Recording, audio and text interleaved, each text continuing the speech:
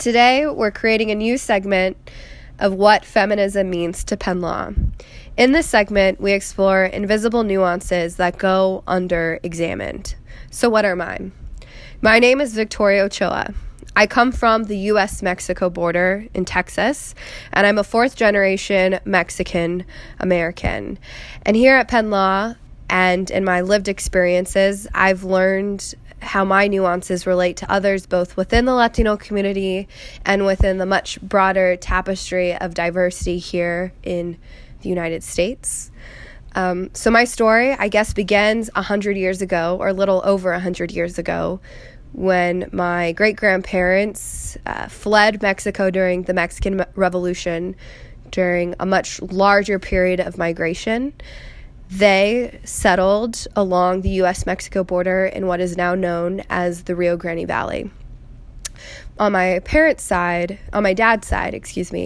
my great-grandfather started a very successful business known as H&H Meats and was one of the larger employers in the region.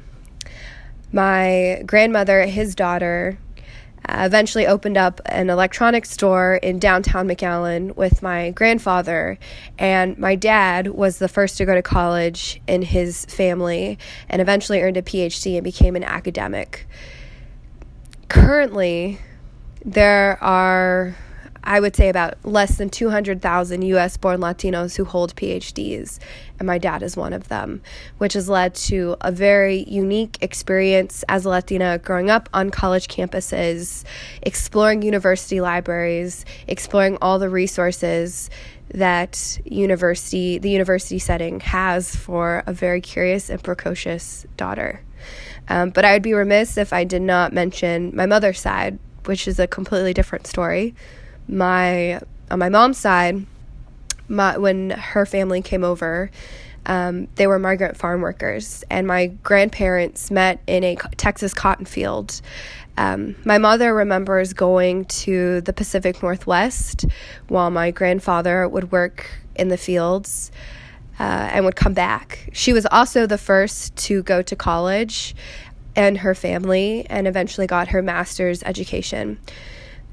degree. Both my parents have always valued education, and so if I wasn't at a university setting with my dad, I was staying after school with my mother as she put in extra hours, as most teachers do, to support special education children, special needs children, and both of them had a particular focus on diverse populations.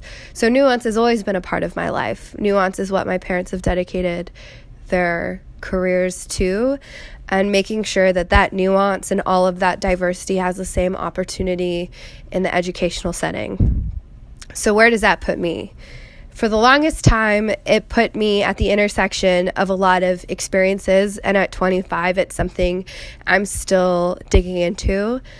I'm currently at Penn Law, and in my essay to Penn Law, I said I wanted to sue the state of Texas, and I still think I want to do that because unfortunately in states like Texas, nuance and diversity is not upheld as it should be, and that's reflected in legislative policies in my state and in other states, most definitely. I'm interested in impact litigation, and I'm interested in that because of the diversity and nuance that exist in the border community that I grew up in. Currently, the president is going to build a border wall in my community with very little input from local community members and, quite frankly, against the wishes of a lot of people back home. And that nuance, that story, has been lost in this national media narrative on the border. It's incredibly frustrating for time and time again to be told by your government, which usually doesn't look like you, that something is in your best interest when it is not. And so that's why I think celebrating nuance, celebrating diversity, both within communities and outside of it, is so important. And on that note, I am just one voice of many within the Latino community, and I hope to uplift people who've had different experiences, both within my community and outside.